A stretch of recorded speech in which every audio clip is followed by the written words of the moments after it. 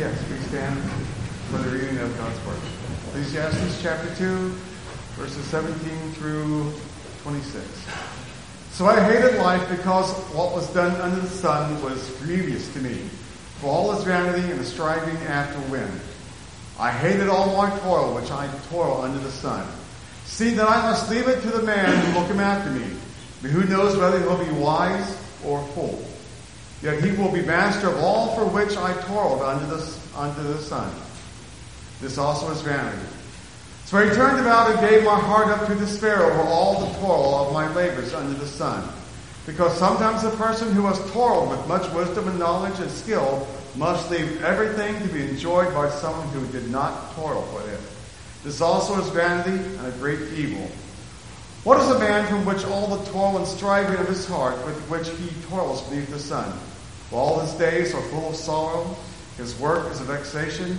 Even in the night his heart does not rest. This also is vanity. There is nothing better for a person than he should eat and drink and find enjoyment in his toil. This also I saw is from the hand of God. For apart from him who can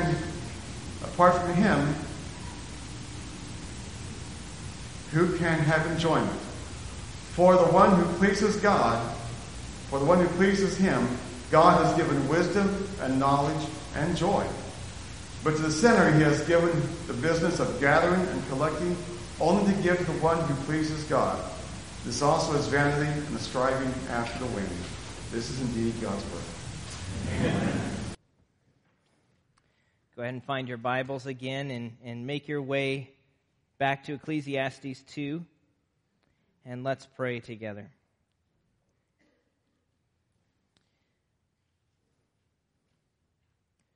Lord, thank you that you are a God before whom we can be honest. Thank you that you are a God that we can carry the very real questions and doubts and frustration and pain of our hearts, and that we can trust you with it because you are at work. And you have proven that through Christ's work on the cross. Lord, as we think together about the brokenness of this world and how that shows up in our labor, would you meet us this morning and give us your perspective?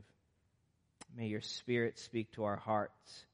May you give us eyes to see you and ears to hear and hearts that are eager to be changed by the truth of your gospel. In Jesus' name, amen. Well, this summer, like many New Englanders, we have had the privilege of making our way to the beach on occasion, sometimes the town beach, sometimes the coast.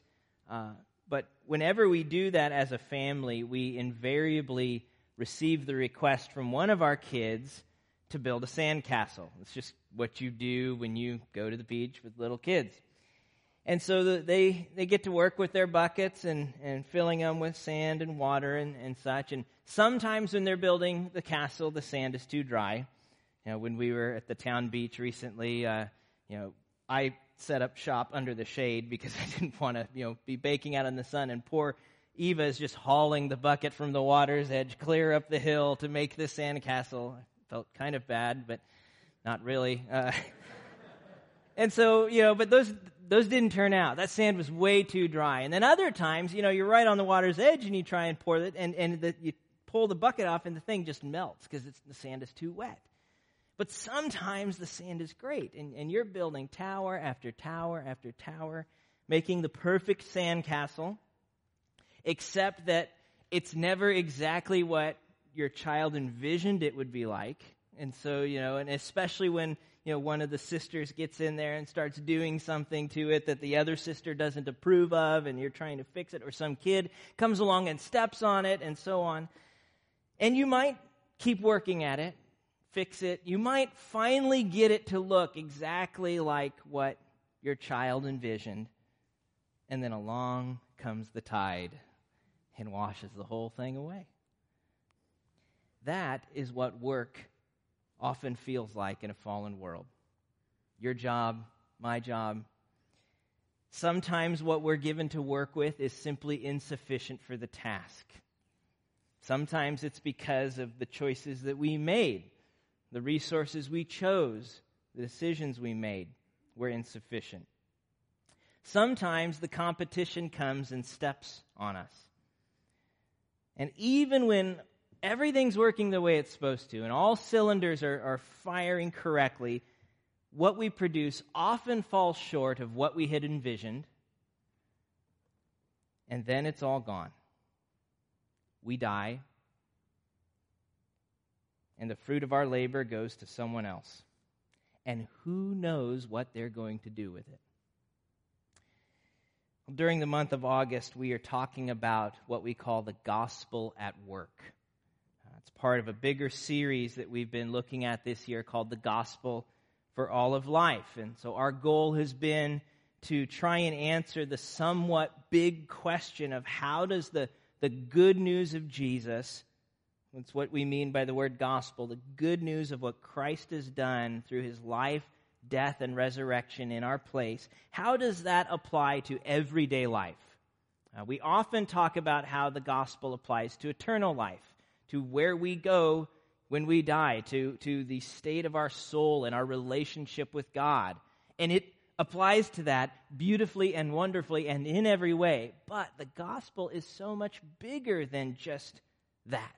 It applies to all of life. It literally changes everything, including our work.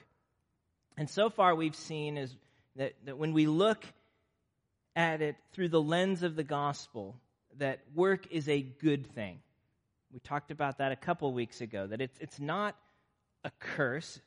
It's not a necessary evil that we just kind of have to grit our teeth and get through it and pray for the weekend to come sooner. Nor is it an identity-giving Savior, something that we should worship and find our identity and satisfaction and peace in. Work is neither of those things.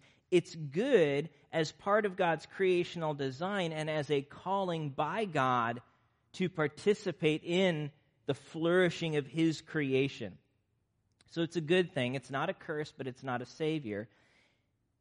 And work is rarely easy. Last week we talked about the temptation to measure our success at our jobs according to the abundance of our possessions and the incredible temptation that is, rather than measuring success according to our faithfulness to Christ, according to how am I loving God and loving others.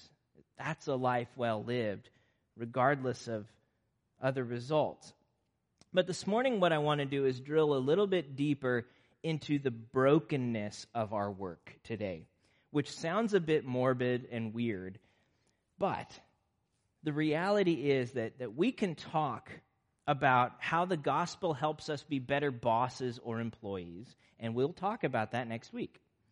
And we could talk about how, we can bring the gospel to bear in conversations at work, which we'll talk about the week after next. And we can talk about practical things like balancing work and life and church in that whole rat race, and we're going to get there eventually too.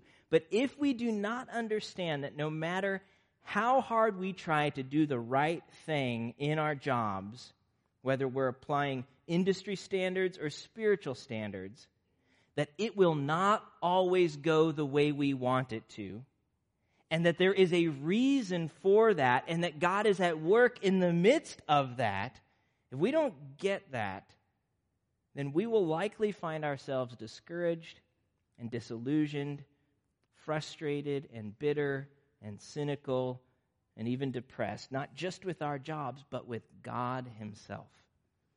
When what I thought would bring him pleasure and honor doesn't seem to make a difference in the 9-to-5 life that I know.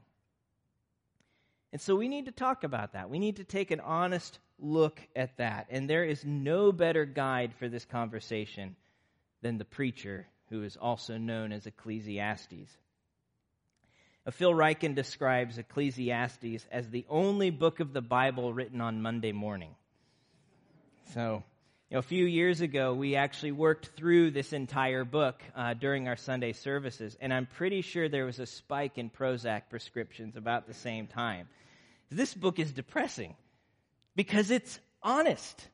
It is raw. It asks the kinds of questions that we think that Christians aren't supposed to ask. And it wrestles with answers in ways that make many of us extremely uncomfortable. Can I say that? Can you say that out loud if you believe in God?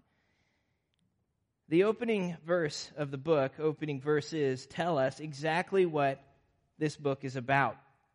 The preacher, who is probably Solomon, poses his overarching question in chapter 1, verse 3. This is his quest here. What does man gain by all the toil at which he toils under the sun? In other words, what the preacher sets out to discover in this book is whether there is any lasting gain in this rat race we call life. Will our work or our wisdom or anything else under the sun, as he puts it, will that amount to anything of lasting value when everything is said and done? That's his question. And when he uses the phrase under the sun, as he does there, we need to understand that he's talking about the realm that we live in right here and right now.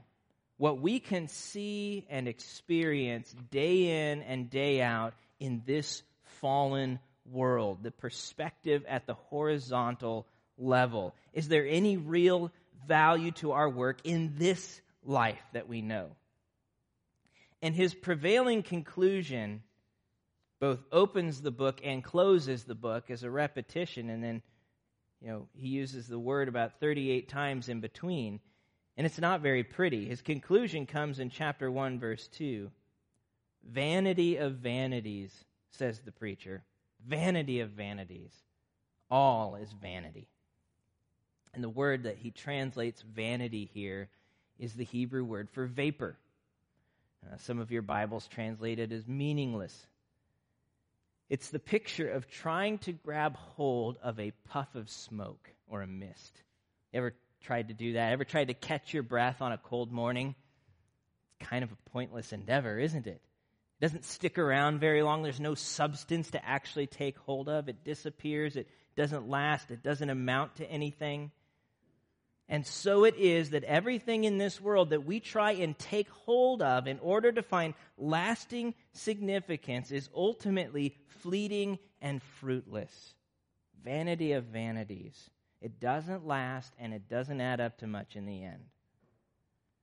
It is a striving after wind, as he calls it over and over again. Chasing the wind. There's a nice way to waste an afternoon. Chasing the wind. And that, of course, we might guess here, applies to our work as well. And Ecclesiastes shows us several ways that this is true of our work. First, our work is sometimes thwarted. We set out to do something, we make our plans, and they don't go the way we want for various reasons. Listen to chapter 5, verses 13 to 14. There is a grievous evil that I have seen under the sun. Riches were kept by their owner to his hurt, and those riches were lost in a bad venture.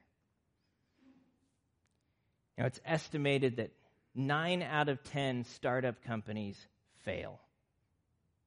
That's terrifying if you're an entrepreneur or venture capitalist or something. 9 out of 10. I mean, you identify your product or your market and your research and you recruit your investors, and then the competitor beats you to market. Or you find out there never was a market for this product in the first place. And you've spent 3 years giving yourself to something that ends up leaving you nothing to show for. That's vanity. That's a striving after wind. Our work is often thwarted. Our positions are outsourced, or our company downsizes or right sizes or capsizes or whatever it does, and we find ourselves unemployed. We spend the entire day hauling sand and shaping our castle, and some kid comes along and just kicks it down. Our work is often thwarted in this life. But even if it's not thwarted, it's never finished. Most of you are going to get up tomorrow morning and do the exact same thing you did last Monday morning when you woke up. The exact same thing you did the week before that, and the same thing that you're going to do a week from tomorrow morning. Over and over and over again. And Ecclesiastes illustrates that in chapter 1, verse 5. The sun rises and the sun goes down and hastens to the place where it rises. The sun's work is never done. Never gets to go on break, take a vacation. The wind blows to the south and goes around to the north, and around goes the wind, and on its circuits the wind returns. The wind never gets done with its task. All streams run to the sea, but the sea is not full. Ever think of that? All the work and labor of taking all of the rain and the snow melt and all that and moving it clear down to the sea, and the sea never gets full. It's just always going. All things are full of weariness. A man cannot utter it. The eye is not satisfied with seeing, nor the ear with hearing. Our work is never finished. And this tireless, never-ending work is often misguided. Chapter 4, verse 4. Then I saw that all toil and all skill in work come from a man's envy of his neighbor. This is a vanity and a striving after wind. Our motives get corrupt. We talked a little bit about that last week. Or sometimes our work is isolating. It cuts us off from those we love and from the people that really matter to us. Chapter 4, verses 7 and 8. Again, I saw a vanity under the sun, one person who has no other, either son or brother, yet there is no end to all his toil, and his eyes are never satisfied with riches, so that he never asks, for whom am I toiling in depriving myself of pleasure? This also is vanity and an unhappy business. Our work can isolate us, cut us off. But even when our work goes well, it ultimately fails to satisfy. The castle's never quite what we envisioned when we started building. It's never enough, whether it's what the artist envisioned for her song or her painting or what the entrepreneur envisioned for her business. Success never quite really satisfies us. You see that in chapter 5, 10 through 11. He who loves money will never be satisfied with money, nor he who loves wealth with his income. This also is vanity. When goods increase, they increase who eat them. And what advantage has the owner but to see them with his eyes? Well, there goes my money. It's kind of what it's like. Which then makes our work rather pointless at the end of the day, doesn't it? If it's frustrating and if it's not satisfying and if it's often corrupted and isolating and never ending, what's the point? That's what the preacher concludes in chapter 2, verse 11. Then I considered all that my hands had done and the toil I had expended in doing it, and behold, all was vanity and a striving after wind, and there was nothing to be gained under the sun. But he's not finished. The meaninglessness of work under the sun is only amplified when you add death to the equation. Eventually, the tide comes in and sweeps it all away. Chapter 5, verses 15 to 16. And as he came from his mother's womb, he shall go again, naked as he came, and shall take nothing for his toil that he may carry away in his hand. This also is a grievous evil. Just as he came, so he shall go. And what gain is there to him who toils for the wind?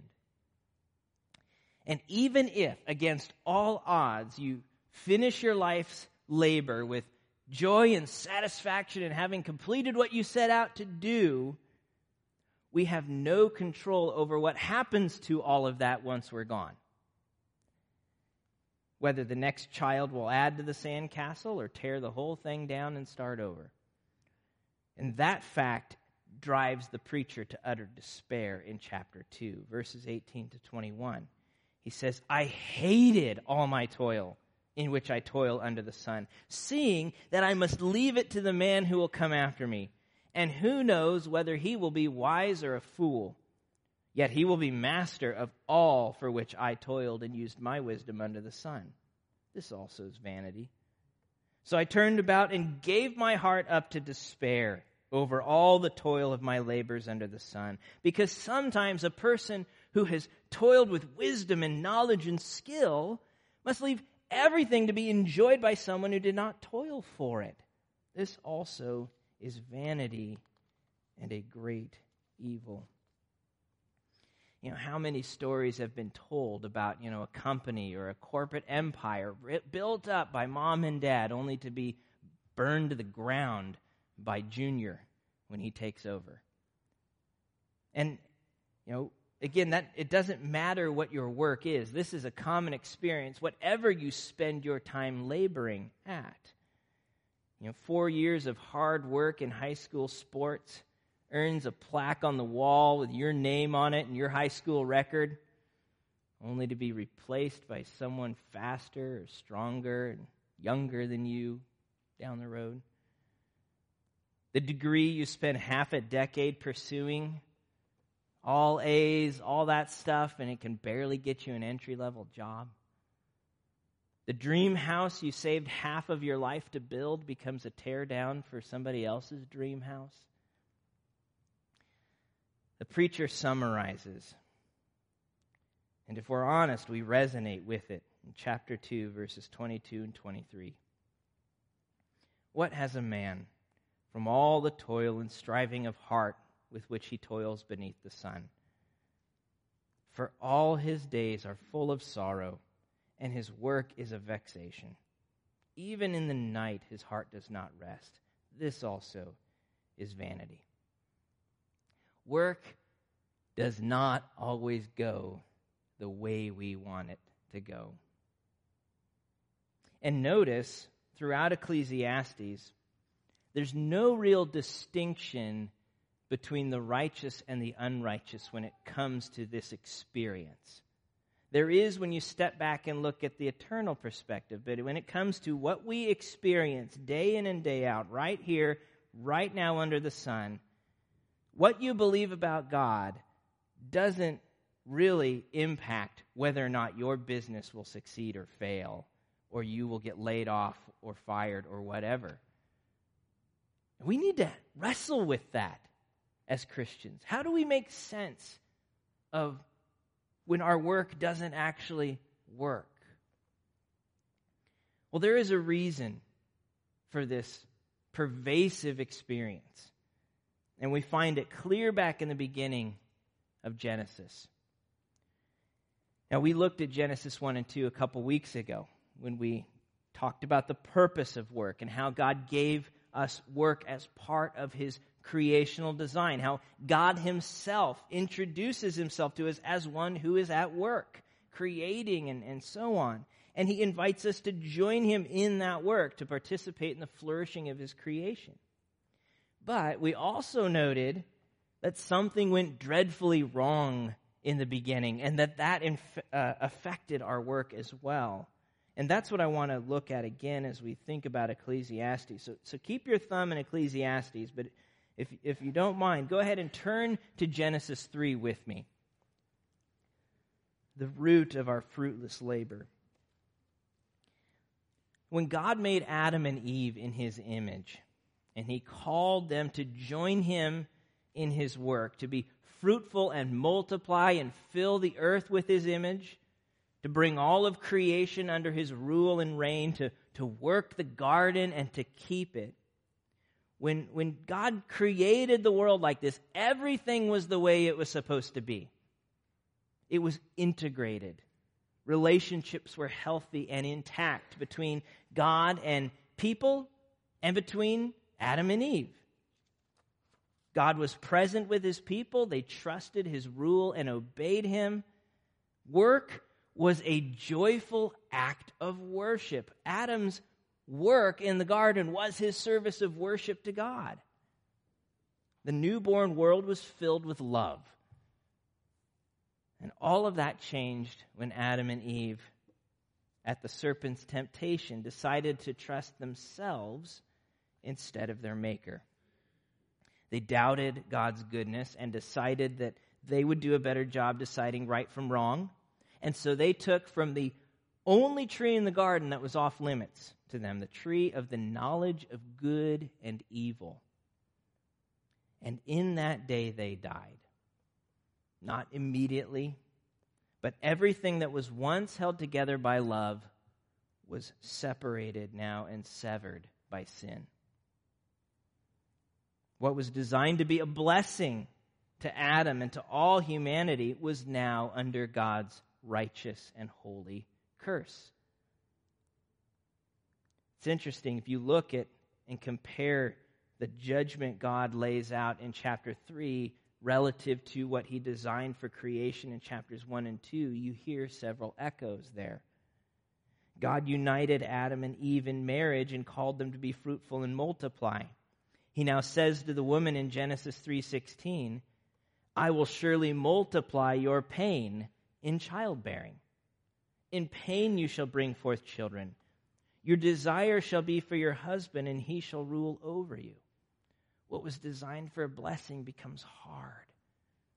God called Adam and Eve to rule and subdue, placed Adam in the garden to work it and to keep it. He then says to the man in chapter 3, 17 to 19, because you've listened to the voice of your wife and have eaten of the tree of which I commanded you, you shall not eat of it. Cursed is the ground because of you. In pain you shall eat of it all the days of your life. Thorns and thistles it shall bring forth for you. And you shall eat the plants of the field. By the sweat of your face you shall eat bread till you return to the ground, for out of it you were taken. For you are dust, and to dust you shall return. There is a reason that our work doesn't always work, that it's often frustrating and fruitless. It is a result of human sin, and the entire creational fabric having been stained and unraveled in those early moments of human history. Tim Keller explains, God ties the pain of love and marriage and the pain of work very closely together in these verses. Both childbearing and farming are now called painful labor. Work exists now in a world sustained by God, but disordered by sin. The world we live in is sustained by God, but it's disordered by sin. And when we read these words in Genesis, thorns and thistles it shall bring forth for you. By the sweat of your face you shall eat bread till you return to the ground. When we read those words, we know this is not just some ancient superstitious explanation. This is our story. This is our experience. We feel it in our bones and sometimes in our pocketbooks. Work is hard, and it doesn't always go the way we want. And no one is immune from the effects of the fall in our day-to-day labor. And so how do we respond to that? If that's true that we experience this, and there's a reason for it, what then do we do with that? What do we do with that? Well, we could respond like the preacher does in chapter 2 of Ecclesiastes and hate life. Give our hearts over to despair, become bitter, cynical. Never make a sandcastle again. I'm done.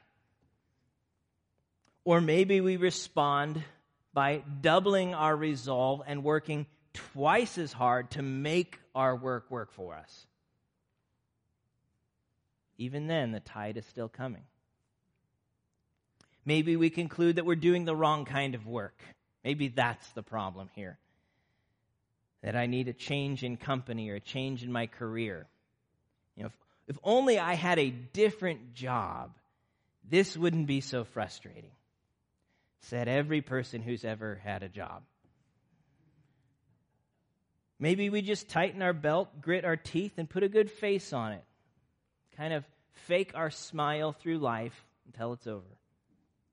Pretend it's not so bad. What can we do under the sun to find joy and lasting gain in our labor? The answer is nothing, if this is all that there is. If all that there is what we see and experience here and now under the sun, this horizontal perspective then there is nothing that we can do to change this.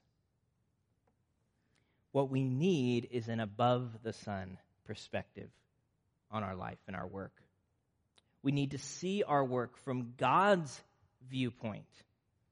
And one of the surprising things about Ecclesiastes is that it's not only honest about how messed up life is in this world, but every now and then the clouds break and the preacher lifts our gaze above the sun to see things from a new angle.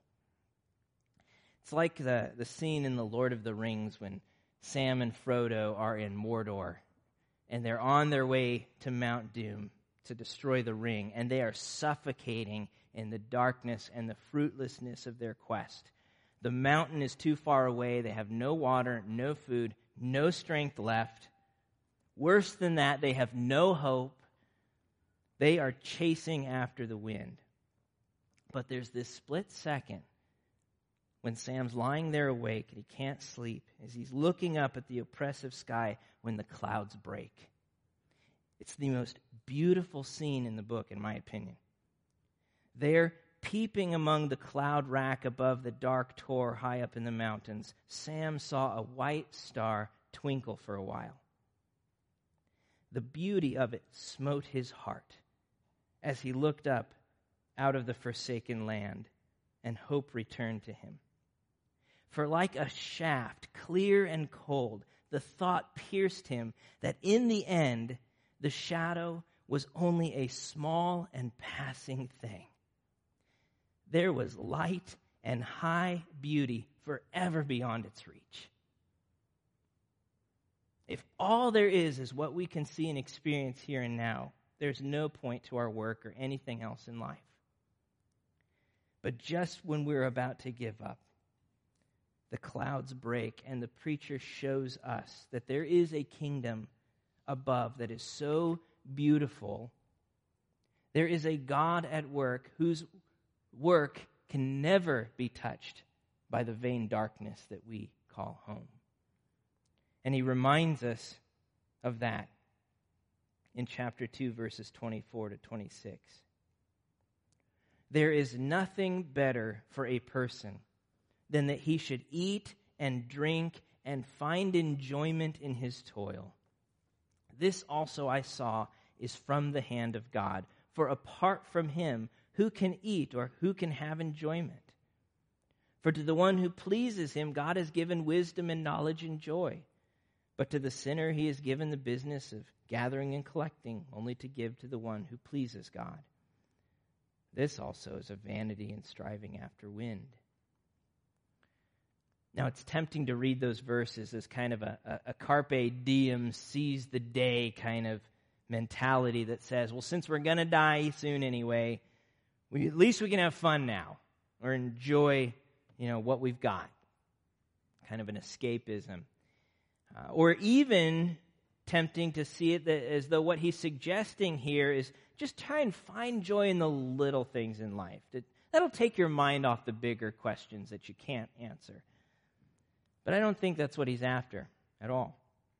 The preacher is talking about real joy, lasting joy, a joy that is found not outside of this world, but actually smack dab in the midst of the vanity we experience. A joy that lifts the heart and lightens the step, a joy that comes from God himself. This also I saw is from the hand of God. For apart from him, who can eat or who can have enjoyment?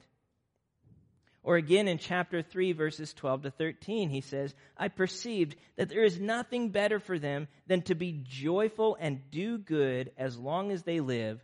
Also that everyone should eat and drink and take pleasure in all his toil. This is God's gift to man. So how do we respond to the relentless trouble of work in our life? The preacher's answer, after this whole whirlwind tour he's taken us on, is to enjoy it. To enjoy it. To take pleasure in your fruitless toil. As one author clarifies, the gift of God here does not make the meaninglessness go away. The gift of God makes the vanity enjoyable. What does that look like? How do I enjoy it? Well, first, it means that we really have to take seriously the truth that we have a sovereign God. It requires resting in a sovereign God. When we operate in an under-the-sun perspective, as though this is all there is no rest. We saw that in verse 23. There's no rest at the end of the day from his labor. But our God is the God who made the heavens and the earth and then rested on the seventh day. And we can rest in him. We can rest knowing that no matter how dark it gets here on earth, God's rule above is untouchable by this vanity. We can rest knowing that behind this inscrutable vanity we call life, there is a sovereign and wise God calling the shots. As chapter 3, verse 11 puts it, he has made everything beautiful, fitting, appropriate in its time. Also, he has put eternity into man's heart, yet so that he cannot find out what God has done from beginning to end. So though from our vantage point, we can't make out everything that God is doing and why. We can't see how all of the threads connect from beginning to end. We can be confident that he is at work in every detail of it. That much we can see. From the cluttered inbox to the sales spreadsheet to the hundreds of pages you have to read for a class that you won't remember when you show up to. All of his purposes. He's at work in all of those things, and his purposes will triumph in the end. Which is not an excuse for laziness, but a call to humility and faith. And if that's true, that our sovereign God is at work in and over the vanity, then it doesn't really matter at the end of the day if we see the fruit of our labor. The question is whether God sees it and what God does with it. We can enjoy the labor itself and leave the results in God's hands. And that's the second aspect of enjoying our vanity. Take joy in the labor itself, in the work itself, not just the results. When our joy is bound up in the fruit of our labor, when it's tied to our circumstances, then our joy will only last as long as we can outperform the competition. Our security is only as strong as our least committed investor on the project. And there's no rest or joy in that.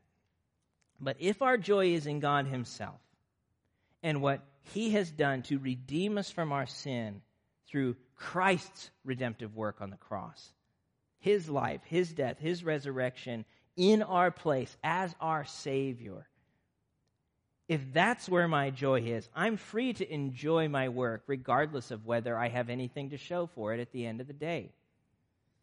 It's fun to make sandcastles even if they don't last. The point here is not that our work no longer matters, but that Jesus is sovereign over the results. And that frees us to find pleasure in the otherwise meaningless aspects of life.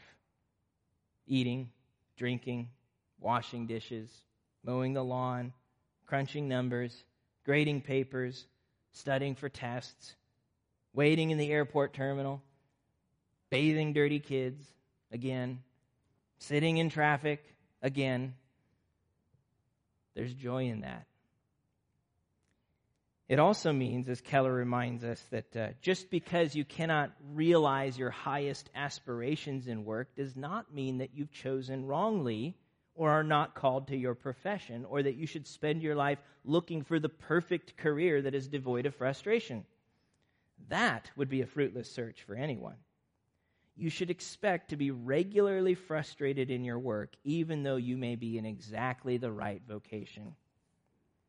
But you should also expect, if God is your God, to find joy in your labor, despite the frustrations, to even laugh at the ridiculousness when the day falls apart. Our work is never quite done and rarely amounts to all that we hoped it would be. But because Jesus' work for us is finished, our hope is secure. His Spirit is present. And whatever work we do under the sun can be offered to God as a joyful act of worship, trusting Him to take care of the results. Let's pray.